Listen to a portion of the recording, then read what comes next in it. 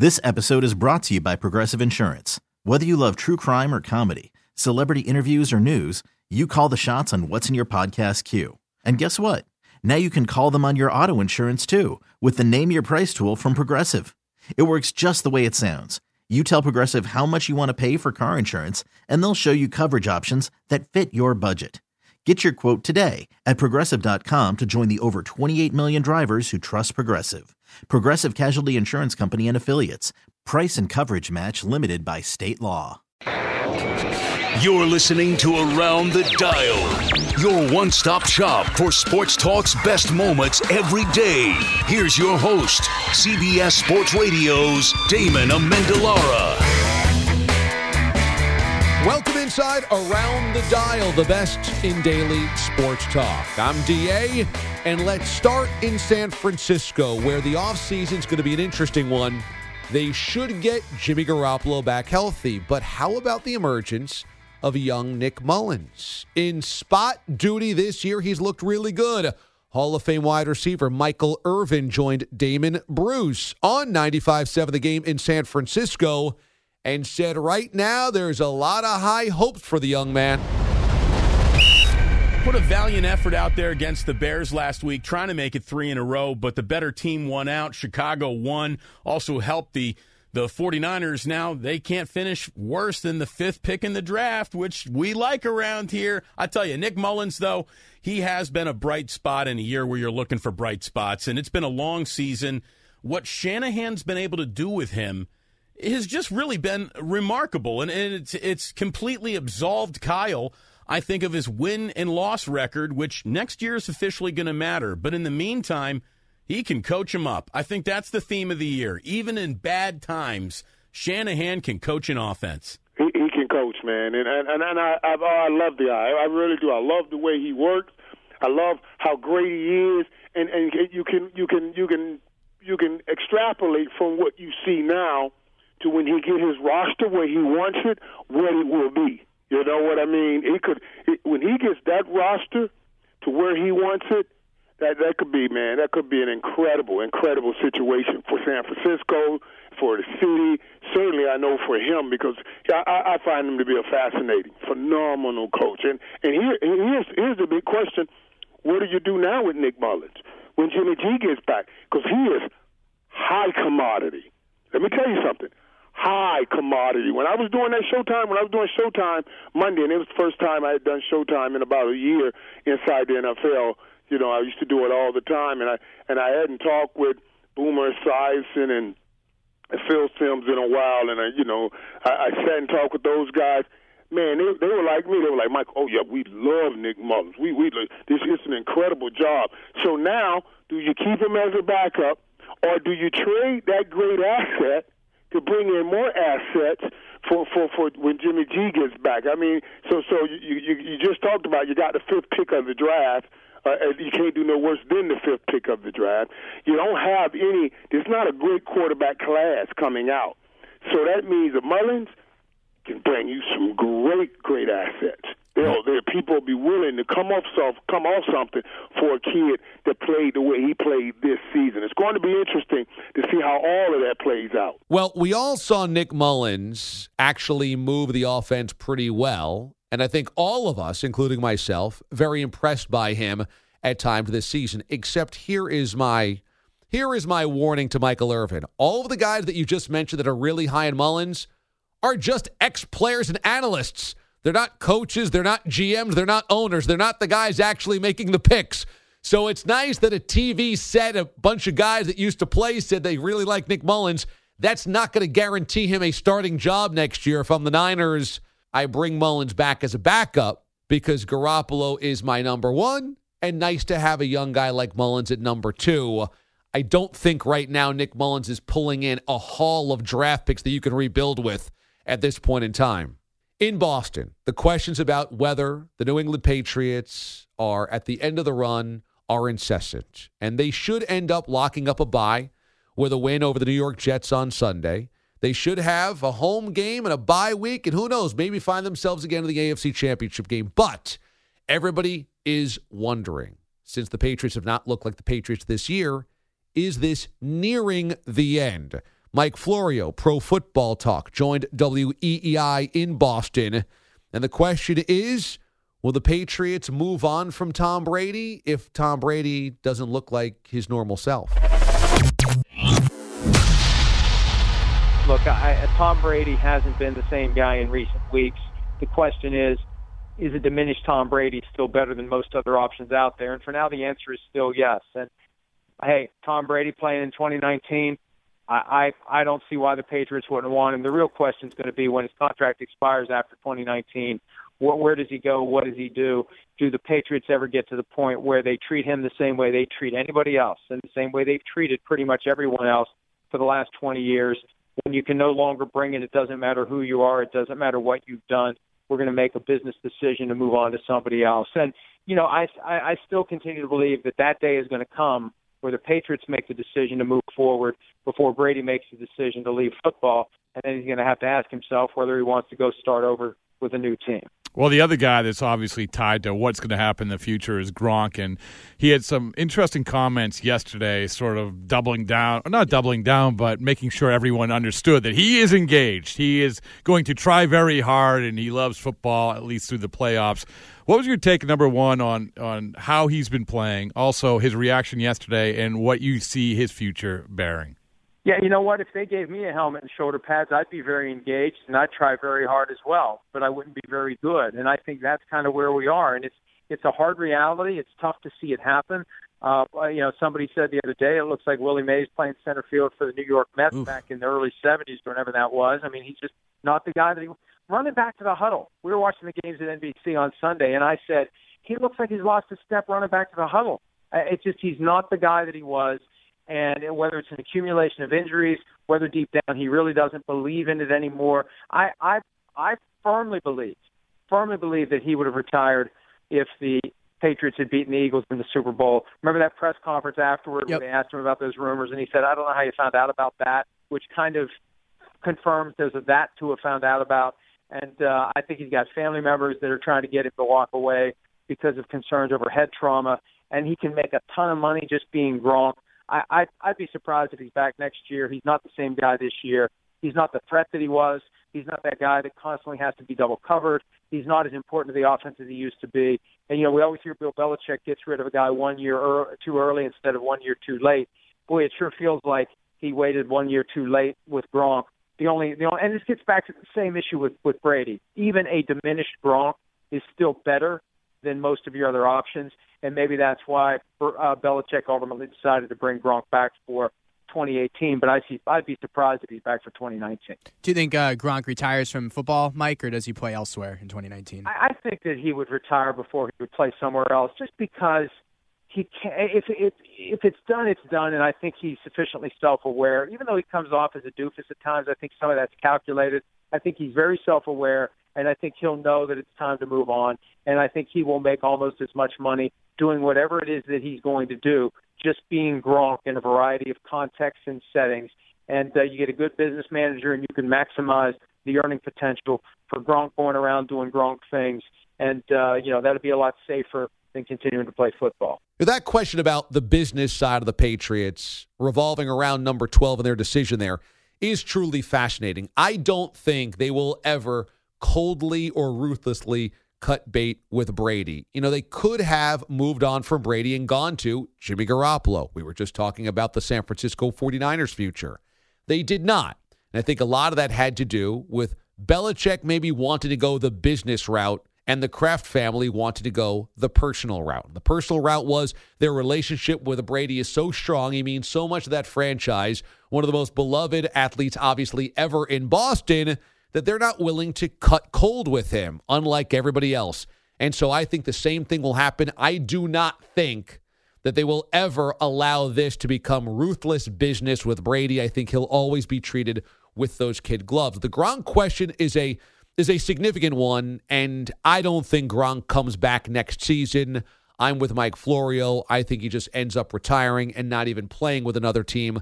I think this is it for Gronk. Mike Lombardi, former NFL executive, joined Mad Radio in Houston. Sports Radio 610 with Mike Meltzer, Seth Payne, and Paul Gallant.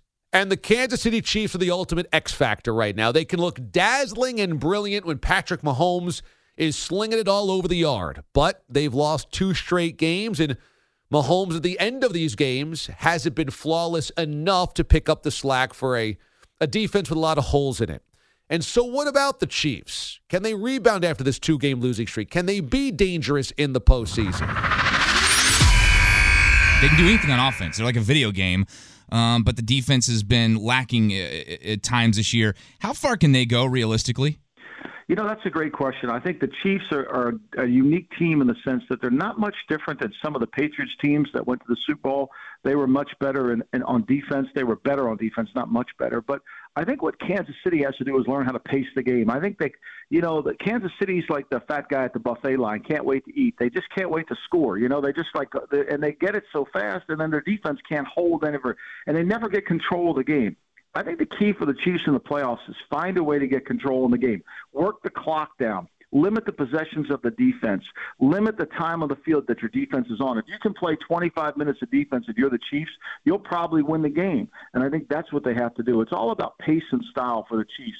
But when they get into these ABA games where the scores, everybody scored on every possession, they've lost those games. Believe it or not, they've lost it. They lost it in New England. They've lost it in Seattle. They've lost it in Los Angeles.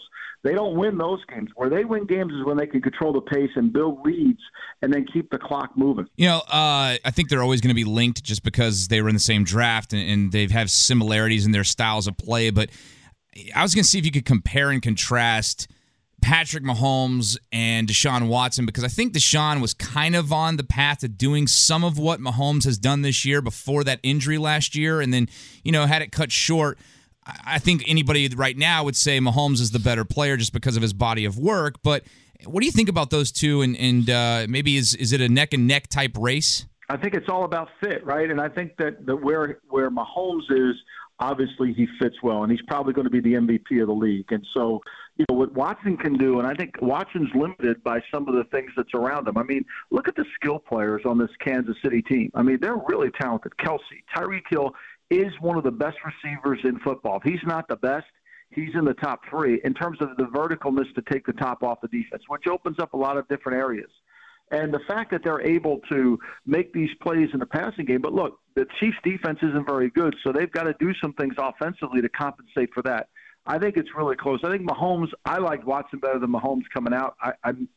You know, it's always hard for me with those Texas Tech quarterbacks in that system. Mahomes is unique skill set, but I think Watson's going to win his share of games. I think Watson's going to win his share of titles because I think the character of the kid will always come out, and I think the team will always win as long as he's under center. Man, is that a visual? The Chiefs are like a fat guy at a buffet line. Kansas City's like the fat guy at the buffet line. Can't wait to eat. You know, do we need that imagery with Andy Reid wearing red and yellow like a McDonald's outfit on the sideline? Is that sensitive? Is that compassionate? I don't think the Chiefs are ever going to get away from allowing Patrick Mahomes to make big plays through the air. They have just too many weapons there. And with Kareem Hunt gone for the season, I just think that they're never going to be patient enough with the run and not want to rely on a big play guy and perhaps the NFL MVP in Mahomes. And so you could be waiting and wanting for them to be more deliberate with the offense. I don't think it's going to happen. I think they're going to sink or swim with Mahomes' arm and more specifically the defense. If the Chiefs' defense is dreadful like it has been the last couple of weeks and at times this season, it's not going to be a very long stay in January for Kansas City. The NFL offseason is always about trying to find that next quarterback. And so this NFL draft obviously comes into focus once again. Justin Herbert from Oregon decides he's going to come back and play for the Ducks. That takes the number 1 quarterback in the upcoming draft off the board. What does that mean for the rest of the class? Perhaps it's Kyler Murray choosing football over baseball, coming out of Oklahoma, winning the Heisman. But what about the other guys? The Will Greers of the world, the Daniel Jones of the world. Where do those guys fit in? Well, Dane Brugler studies this stuff. And for those that say that this is a quarterback lousy draft and you can't find your franchise guy in it, he joined the guys at 105.3 The Fan in Dallas and said, not so fast. Dude, with a big win, Daniel Jones with a big game. This is not a new name to you and people who've studied the draft, but because he's the quarterback of a program that's not a marquee program, It's maybe a new name to a lot of people, but this is a guy who I guess could be the first quarterback off the board. Will certainly get strong consideration for a first-round pick. What can you tell us about him? Yeah, he's a redshirt junior, former walk-on who, under the tutelage of Coach Cutcliffe, who, of course, coached the Mannings back in their college days, has really developed into a guy that has attracted NFL attention. He's a good-sized kid, about 6'4.5", 225 pounds, really good athlete. Doesn't have an elite arm, but he has plenty enough arm strength to make all the throws. Very cerebral passer. And you see the Manning, the mannerisms in the pocket with his play fakes, the pumps, everything going on. Very smart guy. I think that he's going to go to the combine and, just really impress during the interview process. And that's going to be a key to his draft stock. And with Justin Herbert from Oregon going back to school for his senior year, who he would have been a top 5 pick, the first quarterback drafted, that really helps a player like Daniel Jones, who has a chance to go in the first round. And now the question is just how high. Could he go top 20, top 10? We'll see what Dwayne Haskins from Ohio State, the quarterback, what he decides to do if he enters the draft. I think he is the favorite to be the first quarterback drafted. But Daniel Jones, Drew Lock from Missouri, these are the first-round quarterbacks, at least the guys that will be competing for the first round this year. So not a lot of maybe name brands, maybe like last year when we had Baker Mayfield, Sam Darnold in the top 10. But, these are still some talented quarterbacks that there are plenty of quarterback-needy teams around the league will be paying attention to. When you have guys like Russell Wilson or Dak Prescott pop up in the second, third, or fourth rounds, it's true, you don't have to be near the top of the draft in the first round to get your guy, but it's a lot easier. And I'm just not convinced out of any of these QBs coming into the draft that they are second, third, or fourth round guys that end up being starting quarterbacks and end up being stars. I think that's a really big leap to make on anybody. And I look at this quarterback draft and say, you don't want to be sifting through these pebbles trying to find your diamond in the rough. Dick Vermeil has won a Super Bowl. He also formerly coached the Philadelphia Eagles. He's still beloved in the city of brotherly love. He joined WIP Radio and said what he saw and what he has seen over the last couple of weeks from Doug Peterson, now with Nick Foles in there for Carson Wentz, reminded him of last year's Super Bowl run. Last week's game was a masterpiece in coaching, game plan preparation, quarterback execution, just in every game day play calling. It was a masterpiece. I think that game was equivalent to the Minnesota Vikings game last year in the Super Bowl. They just did a beautiful job of beating a very good defensive football team by preparation and execution. Would Carson Wentz been able to do the same thing? I think so. Yes, I do think so. Maybe he would have thrown one pass incomplete that Nick threw complete, and maybe Nick would have thrown one incomplete that Carson threw complete. But I think that game, and over the last few weeks, they played like a caliber playoff team. The difference, I don't know. Personally, I think they started getting the ball downfield to the big guy, Jeffries. And the great thing about him, you can throw it to him when he's covered. And that's the thing about big receivers. They're usually not wide open, but they're big and they catch the ball in the crowd anyway. The little guys separate and they don't have to be in the crowd, but the big guys do. And he's made spectacular plays. I think overall offensively, they've given people more opportunity to make those kind of plays downfield. I haven't documented that or statistically applied it to any breakdown, but I get that feeling. I think they've just been going downfield more. Dick, since you brought up the Houston game, I have to ask you something very specific about that. When they were down a single point, they were once up 13 points, and they found themselves down a point at their own 10-yard line, 2-minute drill. When Nick Foles took that shot from Clowney right to the chest from the helmet, and he was writhing in pain, and he left the game, there was a collective sigh from everyone. Oh, my goodness, this is how the season's going to end. Nick Foles is out. You're going to have to rely on essentially your third-string quarterback to drive you most of the field to get you in field goal range. But to see him miss a single play and come back in knowing that shot that he took, knowing that he is definitely, that he's injured, what does that do for the players around him and for the coaching staff? Well, I think it's a motivational factor. It's a respect factor. That same thing, the helmet rule was originated when Ron Jaworski got hit by a defensive lineman's helmet from the Chicago Bears when he lowered his helmet and put him out in a very similar situation, put him out, and he came back in and played. Right. I've seen it done before. And the rule was originated, I think, after that play. But I just think it inspires everybody. And they say it to themselves, that's a tough SOB, you know, and he is tough, and he's proved that. And the thing I think we've got to give credit to Nick for is he now is taking advantage of all of his experience. He's got a lot more experience than Carson Wentz. He's been in more game situations. He's been hit more often. He's done all these things. He's been on terrible teams. He's been on Super Bowl winning team. And I think all his experience is paying off for him right now with great poise. Dick, when you think about the future of Nick Foles and his career, we know it's probably not going to be here with the Eagles because of Carson Wentz, and the $20 million option the Eagles have in his contract probably doesn't fit in next year, even for him to come back here as a backup. So he's probably going to move on after the season.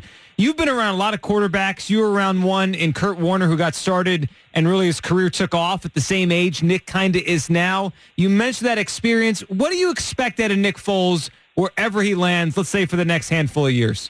I expect him to play in a top 10 quarterback caliber level in the National Football League for some teams, as long as he is on a good football team with a good offensive scheme. Quarterbacks are victims, many times, victims of teams that don't have a good enough offensive line, or the offensive scheme has never been a top 10 type offensive scheme. And you look, offensive schemes in themselves are very important. You look at Andy Reid's proteges. All their offenses, where they go, they take a scheme with them, and then they add their own profile and personality to it. But if he goes to the right place, he can take them back to a Super Bowl. Wow, calling it a masterpiece. Vermeil knows a little bit about masterpieces. And I'll tell you, I wonder if Doug Peterson isn't more comfortable using the skill set of Nick Foles. I know that Foles does his own thing, but maybe there's something that's a little bit more patient, a little bit more balanced, maybe a little less quarterback reliant, and that Peterson takes advantage of that, because there's no doubt the coaching and the scheme feels a lot better over the last 2 years, at least after Wentz got hurt last year in the NFC Championship game and the Super Bowl, and then again what we saw on Sunday against the Houston Texans. Some of that is Foles' magic, but a lot of that has to be also attributed to the coaching staff.